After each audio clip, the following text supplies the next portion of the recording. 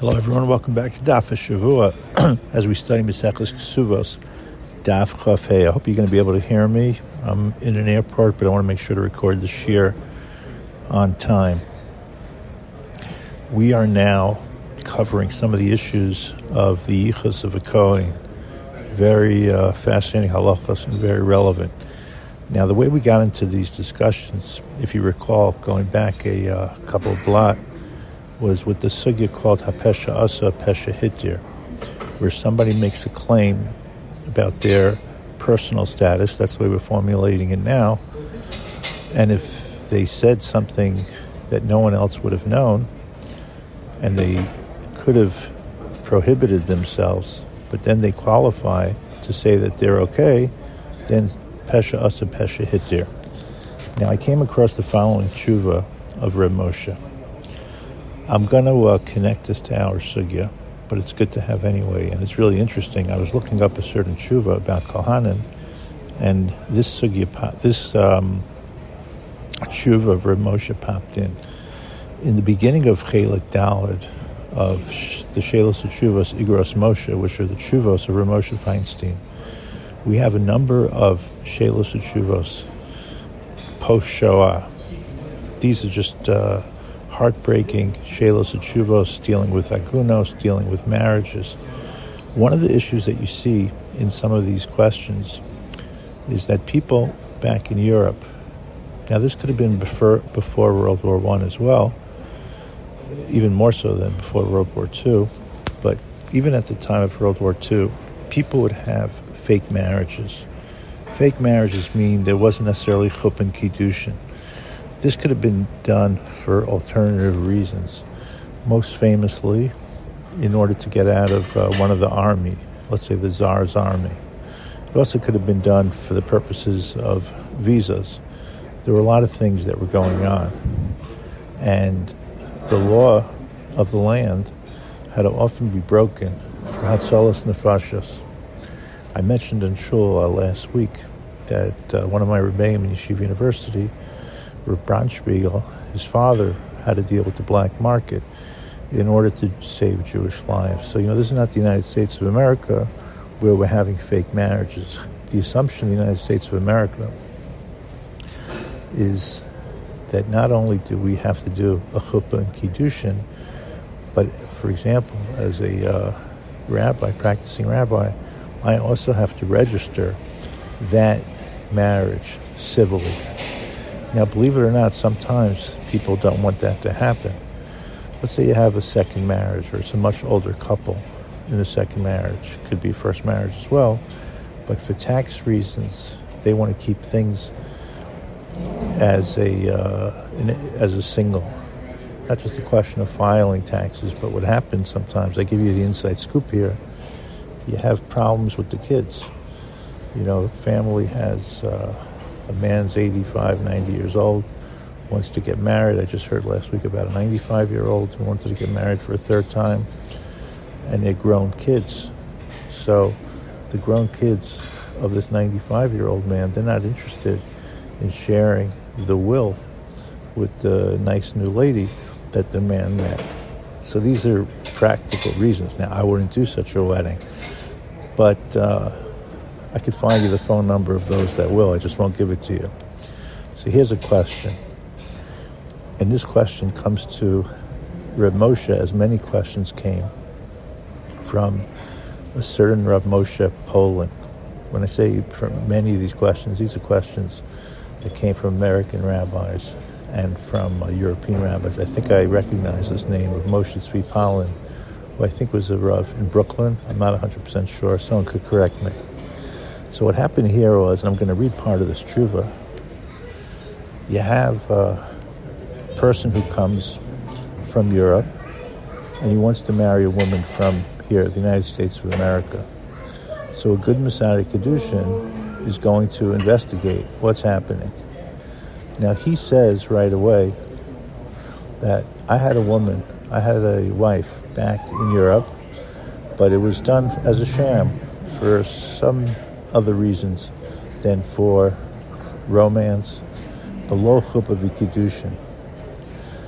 V'nifredu Odin. Even back then, we separated from each other. And he says, I heard that after the war, she ended up somewhere in Eretz Yisrael. But I have no way really of contacting her. Im lahaniach sheyisidru lo kiddushin. So now the Rav wants to know, this young man now finds a nice frum girl who he wants to marry. Should he be Masadi Kedushin? V'hinei etzleinu hu neman. He should be believed by us. This is the discussion in the Tshuva. Mitam hapesha asar hu hapesha hitir. Exactly as we've learned. He didn't have to bring up this issue in the first place. The fact that he did, it's the same mouth that would have made it asur, now makes it heter. But prat kafiyah matzav sham, and especially considering that the most of the situations there, sheruba deruba haim chayim im nashim below chuppah v'kiddushin. These types of marriages that were done back then, without even this guy saying, ruba deruba, most of them were without chuppah v'kiddushin. V'gam af inyan nisui arkos, and even if you want to say that it was a secular type of marriage, sheyesh kosher sin lazeh, and some are concerned that a civil marriage, common law marriage maybe, would somehow create a quasi type of kiddushin. Lo shaykh sham shirak nishamim eitzah hamem shala be'ir. That's only in a situation where it's actually listed by the government. It becomes like an official marriage, but that's not what happened over here. Uvechol eis bein hu bein hi yichol hipari gam came b'rishima ba'alma, and even if it was listed, they could have easily just had a separation take place. So we're not going to worry about that concern. The bottom line is, Rav Moshe says you could go ahead with the wedding. It would be best to investigate, because maybe this was one of the exceptional cases where there was a chuppah v'kiddushin. So hapesha asa pesha hitter is enough to create a presumption, but Rav Moshe is saying im efshar levari yesh lahamini l'sad lo kiddushin. It's only without birur. So it's a very fascinating formulation of pesha asa pesha hitter. It's somewhat qualified if it's easy to do investigation. Im efshar levari adazman shnikla chasanaso tov levari. He's also saying there's a limit to the investigation. If you could do it before the marriage, then it's fine. Because maybe there was a chuppah v'kiddushin, but you don't have to delay the marriage. Now, Rav Moshe does say that, let's say you find that woman, and that woman says, I'm a little concerned because there was a reputation that I got married, and maybe a civil marriage has some status. What she's concerned here about is being an aguna. So Rav Moshe says, Mikol makom l'chashash aguna yesh lachos yoser. You should be concerned. Do like a she'imsu isha tomar shahayu lahem chuppah v'kiddushin. And then people will say, we got a problem over here. We have a married woman. So if you could get this woman a get, even though you actually never married her halachically, then everybody wins. Just incredible. You see the complexity of the halacha, and obviously the complexity of the situation. Rav Moshe has two tshuvos that in the same chelik that we're referring to, chelik Dalet, dealing with our sugya and the yichus of a kohen and how yichus is established. This is probably going to take up the rest of the shir, but I do want to point out a couple of other things. On Amud Beis, we discuss the kohen being called up for an aliyah. This is actually a big discussion. It's done today because of Shalom, because we don't want to pick who's really the biggest Talmid Chacham. The biggest Talmid Chacham really should get the first aliyah. That doesn't override V'kidashta, which is the pasuk that talks about the Kohen getting special honors. When this becomes a major issue is, let's say, at Bar Mitzvahs. Last week in Keter Torah, there was so many Bar Mitzvahs, and what happens, we sometimes have a simcha where there's so many Kohanim and Leviim. Do you ask every Kohen to leave the room? It's not really the right practice. Some distinctions are made during the week. Now, someone asked me last week, I just want to mention this parenthetically, what happens outside of the Orthodox community? Like, how do they deal with all these shilas of who's a Kohen? So it's not really my expertise. I'm an Orthodox rabbi. But I'll tell you a couple of fascinating issues.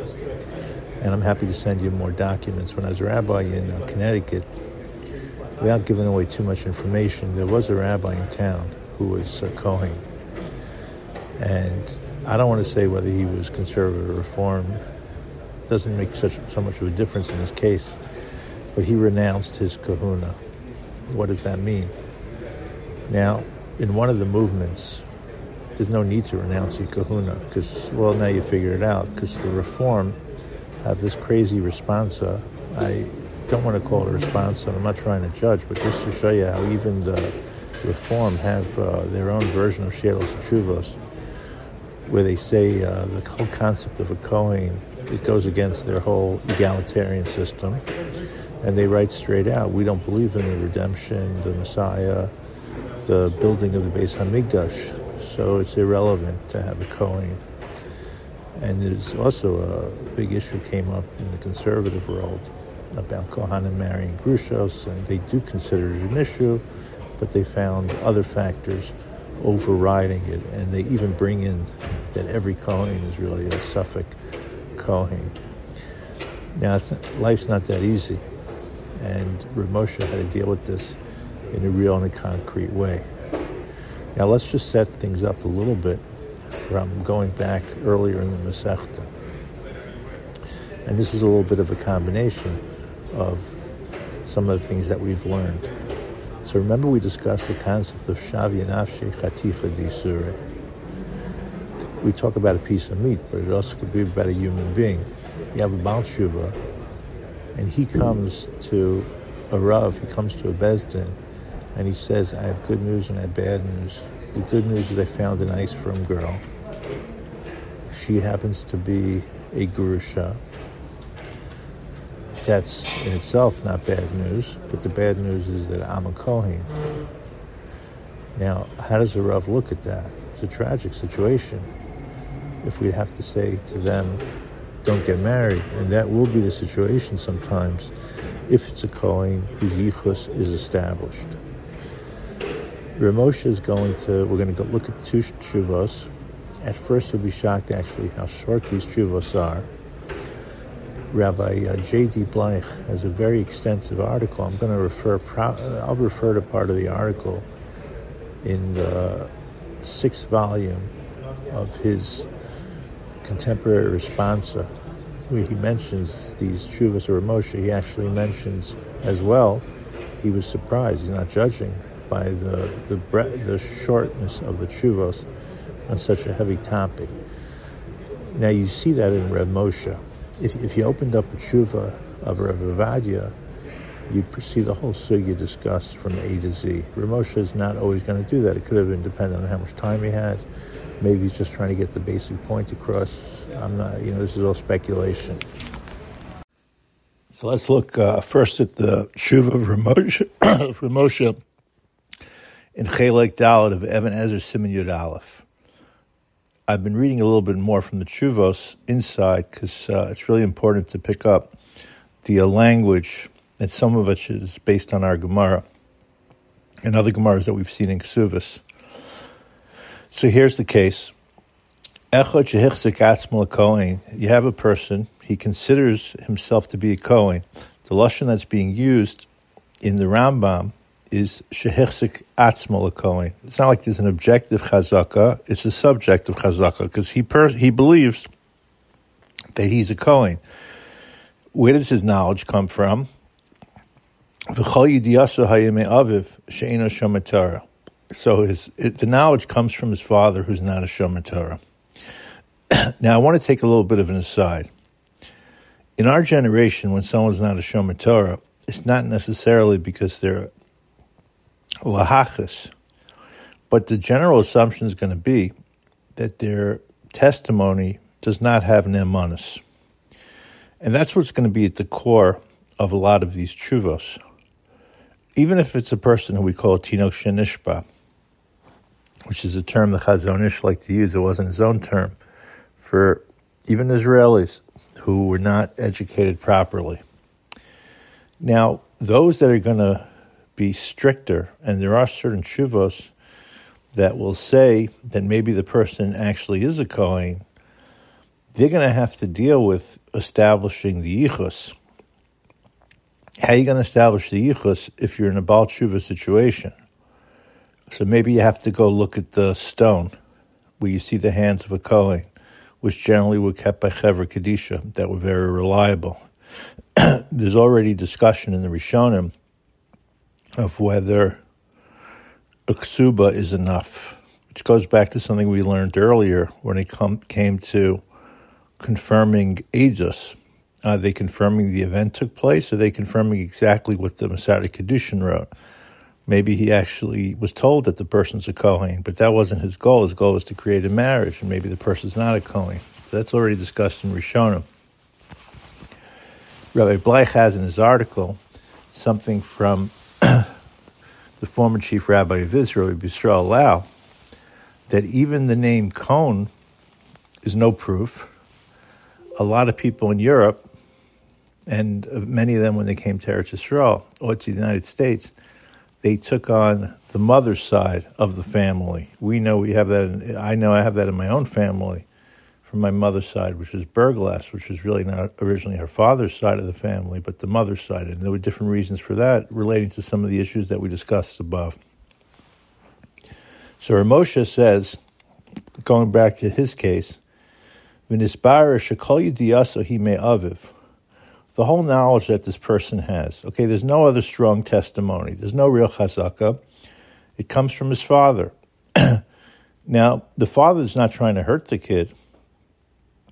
He's telling the kid he's a Kohen because he remembers Shebe'isha Kara Osa L'Simchas HaBar Mitzvah. He remembers that at his Bar Mitzvah, the father, Amar Shehu Kohen. But so he remembers being called up as a Kohen. Now, we don't know where the Bar Mitzvah is taking place. We don't know, is it conservative, is it reform? Even the reform who did away with Kohen and Levi, sometimes they'd let the family, if they want, use the name Kohen at the end. And then he tells us that there's a history.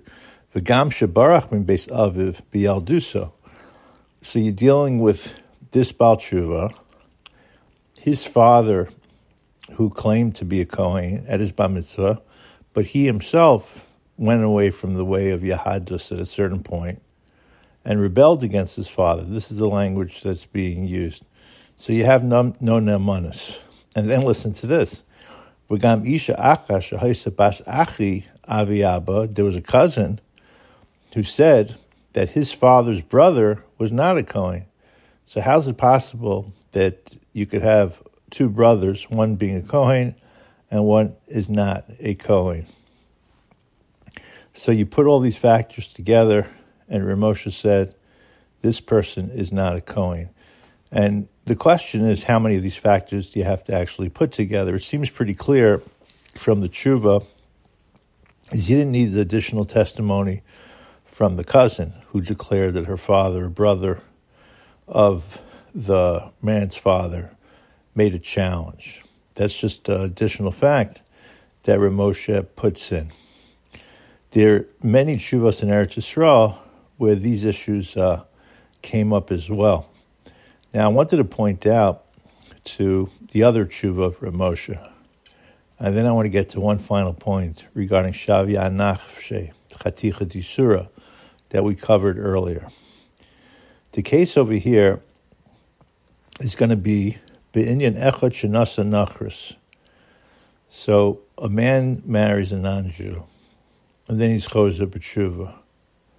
Then this woman is going to end up being Gioris. And it's the same thing, that he's a Kohen. Kohen can't marry a Gioris. So Ramosha talks over here, it's very interesting how this guy became a Baal Tshuva. Al Yidei Hashbas Chevrei Chabad, because of Chabad. And he goes and he traces the history of the family. And he says, even going back, this is in Ukraine, 2-3 generations, Yahadus was really falling apart. You know, we talk about the good old days. And he says, Afla inyan ben al machaver v'kol shkein inyan kafira b'Hashem yisbarach v'tarasa. There were problems not only ben al mamakam but al machavero. He comes most likely from a family that denied God. So we're not just talking about a tinok shenishba. Umikevan shalachanech esbeno af mixas hadvarim hu atzmo vade hayemehem. He says the family that were going back 3 generations, the grandfather, maybe even the great-grandfather, there was no education in this family. U'lachein kevan she'esh l'kfar bas mimena ein l'tzian mimeno v'afim lo nisgaira ishto pam shniya eitzel rav charedi ein gerusa klum. So he says at the end, the gerus, no matter how good the gerus is, it's not going to have any impact on his kahuna because we're never able to establish any kahuna in the first place. So this is the second shuva of Rav Moshe, and we could break this down as well. Rabbi Bleich brings down a contradictory position by some of the Rabbanim in Eretz Yisrael, Reb Ben Zion Uziel, Rabbi Yitzchak Halevi Herzog, very big names, Reb Meshulam Roth, and they have a different case, a case where a woman divorced a Kohen who claimed that she and her former but now deceased husband had remarried. She was entitled to the rights and prerogatives of a widow. She's going for the inheritance. And since the marriage between a Kohen and a divorcee is forbidden, the marriage was done without the benefit of a Masada Kedushin. So there are all these different technical arguments that are made. And they allow a stringency here, unlike Rav Moshe, because he says that if you're going to knock out a witness who's not 100% Shomer Shabbos, then there are going to be so many witnesses that would be knocked out. You can't just undermine the credibility because you say a person is not from. But I don't think that's really what Rav Moshe was saying. Rav Moshe was saying there was really a lack of knowledge. So that was that case. Now, I wanted to bring up the following issue, because this learns to something that we saw earlier. What happens to Shavi Nafshi Chaticha Disur? The bottom line is this Kohen's come along, and he's saying that he's a Kohen.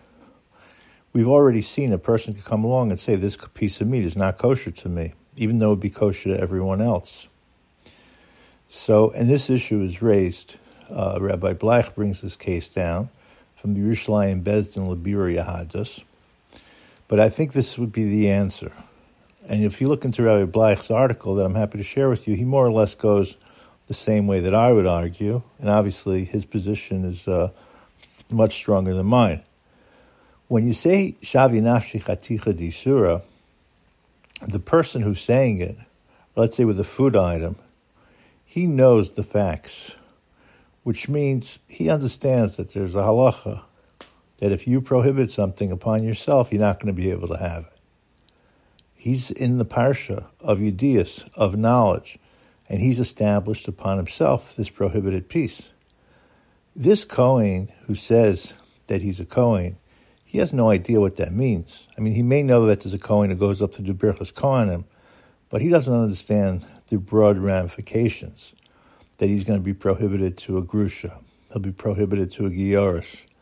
He doesn't understand the details. You meet a Kohen who's a Baal Tshuva, is not the first thing that he knows. In fact, when we are Megayer, a woman, it's one of the first things we tell her at the actual Gerus.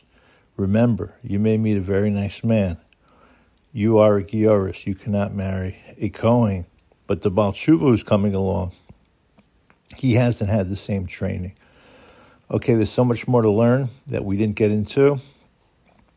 And I encourage you to keep learning, asking questions. Have a great week of Talmud Torah.